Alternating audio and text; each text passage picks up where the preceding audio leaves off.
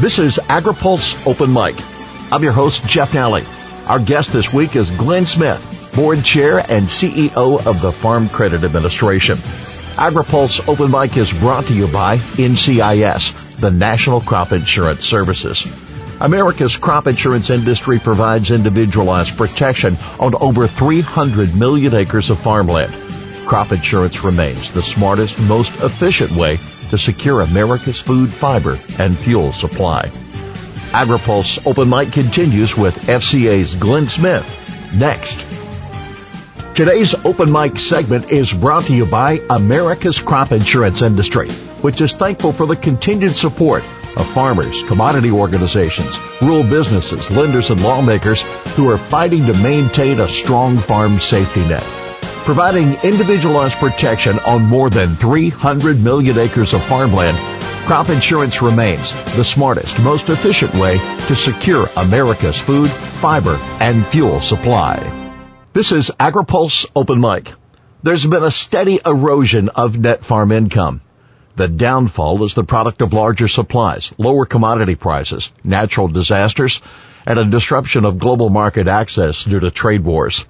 Farm Credit Administration Board Chair and CEO Glen Smith says they've been tracking the trend for the past several years. I almost describe it as the creep. It's nothing terribly dramatic as far as one year to the next, but there has been a steady decrease in credit quality.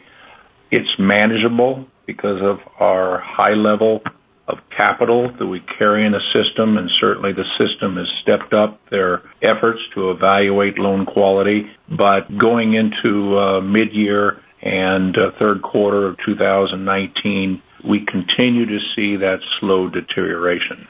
Do you share the concerns of others about the overall health of the U.S. economy and of the global economy? Well, we certainly do as far as the global economy and the current tariff situation that directly affects agriculture. But even the general economy, a significant percentage of our loan portfolio is very dependent on off-farm income. And obviously the general economy affects that. Back in 2008, 2009, during the financial crisis, and the Great Recession, we saw the general economy, it was in some pretty poor condition, and we saw that from a financial industry level, it affected that off-farm employment and its contribution to your farm operations in the country. Are there particular regions that are more suspect or that certainly are facing perhaps greater challenge than others?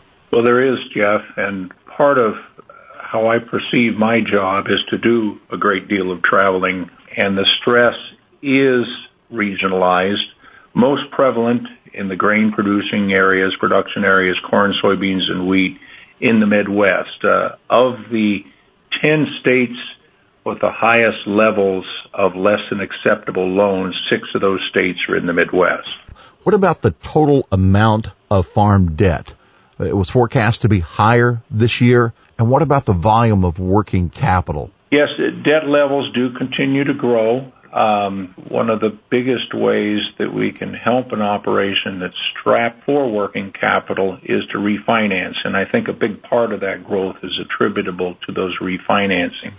Certainly working capital is the first sign of an operation that needs help or that's on the road to possibly some poorer times. Borrowings have been up modestly, and I think a large part of that has been refinancing into long-term loans to shore up the working capital. Let's move into the trade arena. How has the administration's efforts, obviously to try to balance the playing field with our global partners, how has that affected this outlook, and can we see that to the bottom line yet? Certainly, your question means is the tariff affecting the bottom line of your average farm operation? Yes, dramatically so. Although our MFP payments have helped shore up in the last year some of those cash flow deficiencies. But yes, as far as the deterioration in credit quality, a lot of that relates back to profitability and short-term credit duress within the agricultural business. From your perspective, how important to see the USMCA approved? I think it's very important. I think it's a step that would be in the right direction. Congress comes back after recess. Personally, I think it'd be a very important first step in setting the pace of at least reliability to some very important customers of our agricultural products in both Canada and Mexico. I see as a first step, the more trade deals we can get worked out prior to working something out with China, I think we're in a little bit stronger position. So I see it as being very, very critical. The China situation is terribly polar. If you take no action, the Chinese continue to steal intellectual property. They continue to pick and choose when and how many commodities that they buy. Or if you stand them up, as we have, then you face consequences in either way. A tough spot to be from an administrative standpoint. It is tough. And yet, I will say, I am in touch with a lot of agricultural producers. Most farmers and ranchers are in the game on a long-term basis. You buy a farm, it's not a 1 to 2 year proposition. It's a lifetime proposition. And I think they see the strategy with China is it's going to take a while, a long while, and to undo maybe looking the other way in previous decades of trade policy. So I think agriculture as a rule understands the long-term picture of tariffs and the trade war with China. At the same time, that doesn't help to alleviate short-term pain, which is what we're experiencing right now. So obviously a quick resolution or a resolution that's good for the country is going to be good for the American farmer. Where would the industry have been without the MFP payments last year? And what are your thoughts on the new formula as we look at MFP2, where sign-up is still underway now? Well, I've had a number of operators comment to me that MFP payment last year was their margin. I mean, it was very significant. I'm talking specifically about cash grain producers. The big criticism was it didn't look equally at other groups, in particular the corn growers. I think there was a penny payment with corn. And I think this most recent MFP payment has a lot better balance. I think it does recognize that many different areas of agriculture have been affected, and I think they've done a nice job of tailoring that MFP payment to fitting those in need. Mother Nature has not been kind over the past several months, from hurricanes to wildfires and certainly flooding in the heartland and close to home where you've come from. There was a disaster assistance that has been approved. The question is it adequate? And how is this disaster that has taken place and we're still feeling the effects of, how does that play out on the farm economy in those regions, and can we see it affecting the economy overall? Well, certainly, as you look at those extremes in weather, whether it be hurricanes in the southeast or flooding in the Midwest or wildfires in the west, those are extreme duress situations for farmers and ranchers and our farm credit borrowers. FCA, if you looked at the last testimony we had in front of Congress, we had issued a statement that was encouraging the associations to hang with those borrowers as long as possible, get them through these short-term losses as much as possible, possibly recapitalize, reduce some loans, refinance, anything you could do to help them get through these tragic times. So we don't, at FCA, we don't make the actual financing decisions, but we encourage our associations to have forbearance in times of disaster that we've had none. And where our farm operations, our family farmer operations, are located in western Iowa, we're only 60 miles from the Missouri River. And I want to tell you, the losses to those farms is just tragic. It isn't just a matter of those floodwaters returning. Sometimes you change the whole topography and soil makeup when a farm's sustained to long-term flooding like it was this year. And that's something that's tough to be recoverable by insurance. Buildings, equipment, livestock generally are covered insurance, but the destruction to the land and the loss of the income is not. And I just feel I can't imagine the feeling of desperation of seeing going through those kind of times. Same thing, obviously, true in your hurricane-ravaged areas and in your wildfire areas. It was said that 2018 could have been worse were it not for higher crop volumes being sold at lower values. Well, here we sit for 2019 with real questions about the size of this crop and ultimately how many acres were planted. Is there a storm cloud on the horizon for this industry? Well, I've got our economists studying the areas of the country most impacted by excessive rainfall, late plantings, preventative plantings, and they're going by USDA data, but we're trying to look ahead and spot those areas that particularly we may see some distressed loans as a result. I think to sum up this year, and of course nobody can come to a consensus, I think you'll see some winners and you'll see some big losers. I mean, the people that are able to raise a good crop, a good area of Iowa, most of Nebraska, looks like we'll raise an average, maybe a little bit above average crop and be marketing generally at prices that are modestly above last year's. Obviously are going to do well and have an MFP payment on top of that.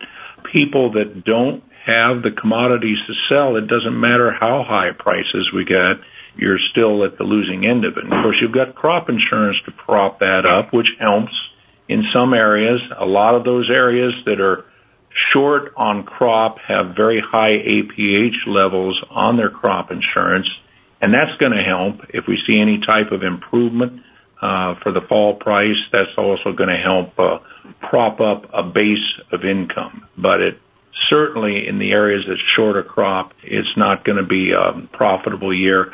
I always say when you raise a big crop, you've always got a chance to sell it within the next year at a higher price. You've got that potential. When you don't raise a crop, you really don't have anything at that point. So there'll be winners and losers in this whole picture this year. Data from the University of Illinois and from other analysis has suggested that those farms with high or very high debt levels continues to increase. How have you seen that change here into 2019?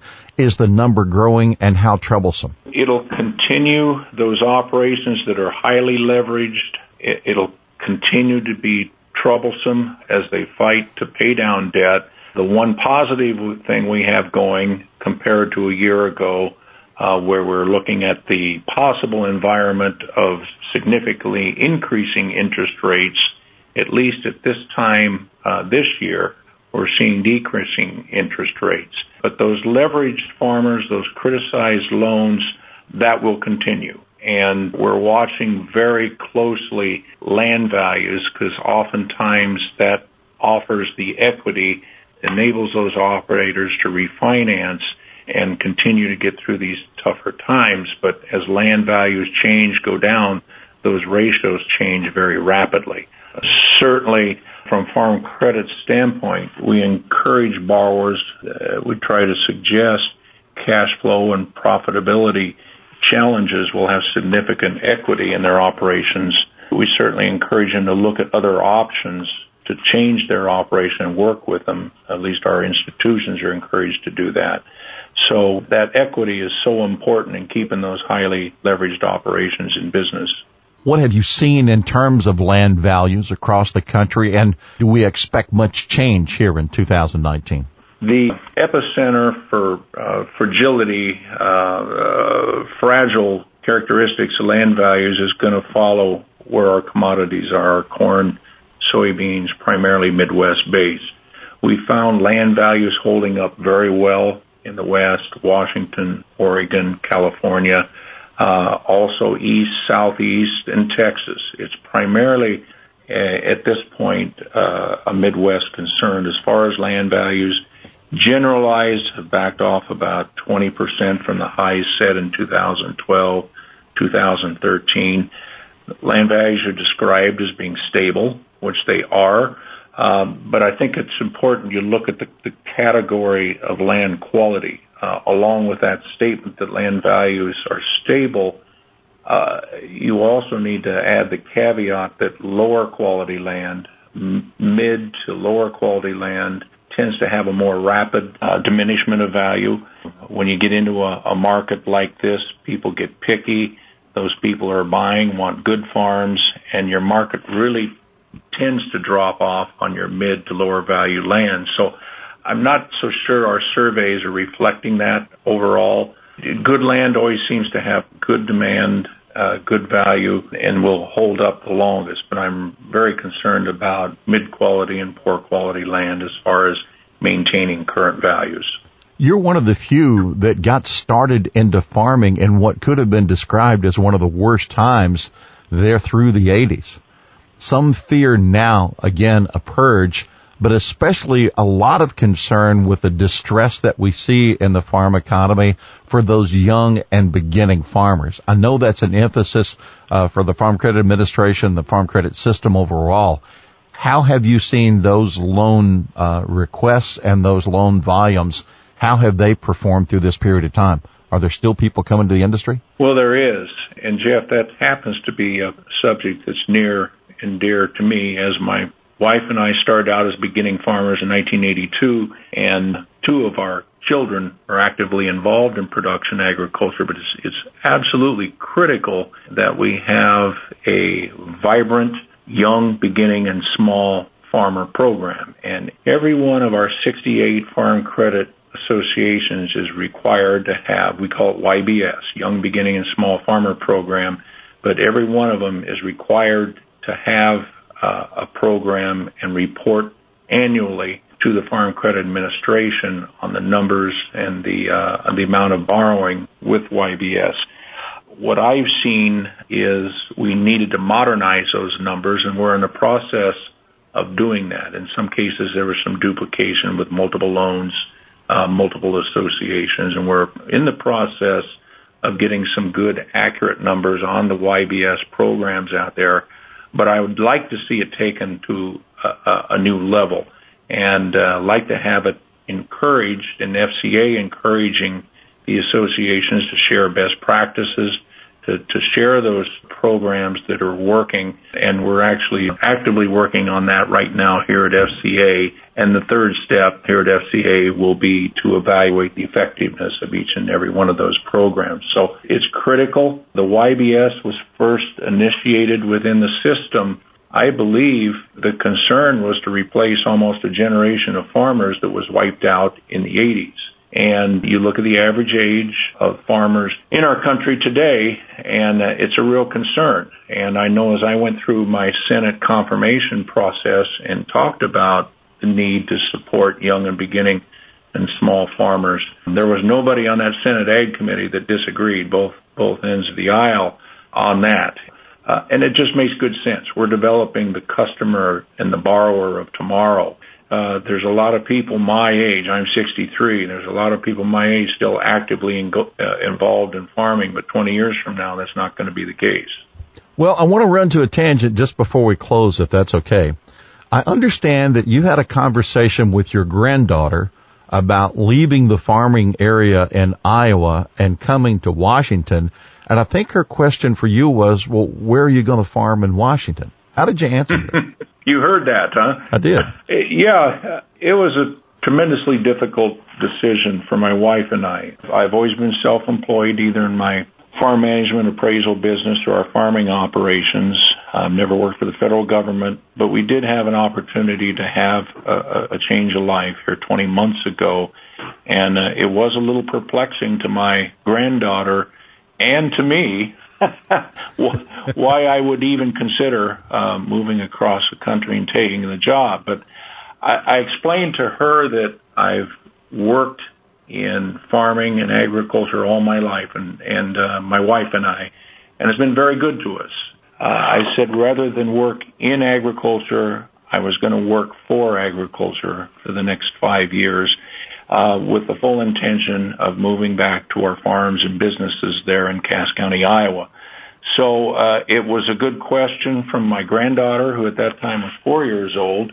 It was a good question for us, but we made the right decision. We get here, and we feel the passion and the energy we brought to our owner operations in Iowa, we're bringing the same to the Farm Credit Administration. Glen Smith, we want to thank you very much for taking time from a busy schedule to visit with us here on Open Mic. It is Open Mic, and today you have the last word. Well, thank you, Jeff. And I just want to say that the last 20 months has been an incredible opportunity and a incredible honor to represent the Farm Credit Administration that oversees the farm credit system, but most of all, ensuring the safety and soundness of financing to the American farmer and rancher.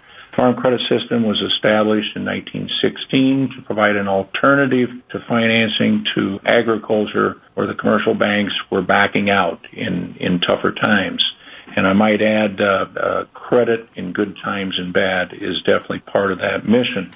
So I believe in that mission, and looking ahead, we've got challenges. All of us in ag have challenges, but we hope to work through those challenges, and I'm just in a position that now that we can have a say in that direction and certainly can have a large role in serving the safety and soundness of financing to agriculture. Our thanks to Iowa's Glen Smith, Board Chair and CEO of the Farm Credit Administration, our guest this week on Open Mic. AgriPulse Open Mic is brought to you by NCIS, the National Crop Insurance Services. Crop insurance, the smartest, most efficient way to secure America's food, fiber, and fuel supply. For AgriPulse, I'm Jeff Nally.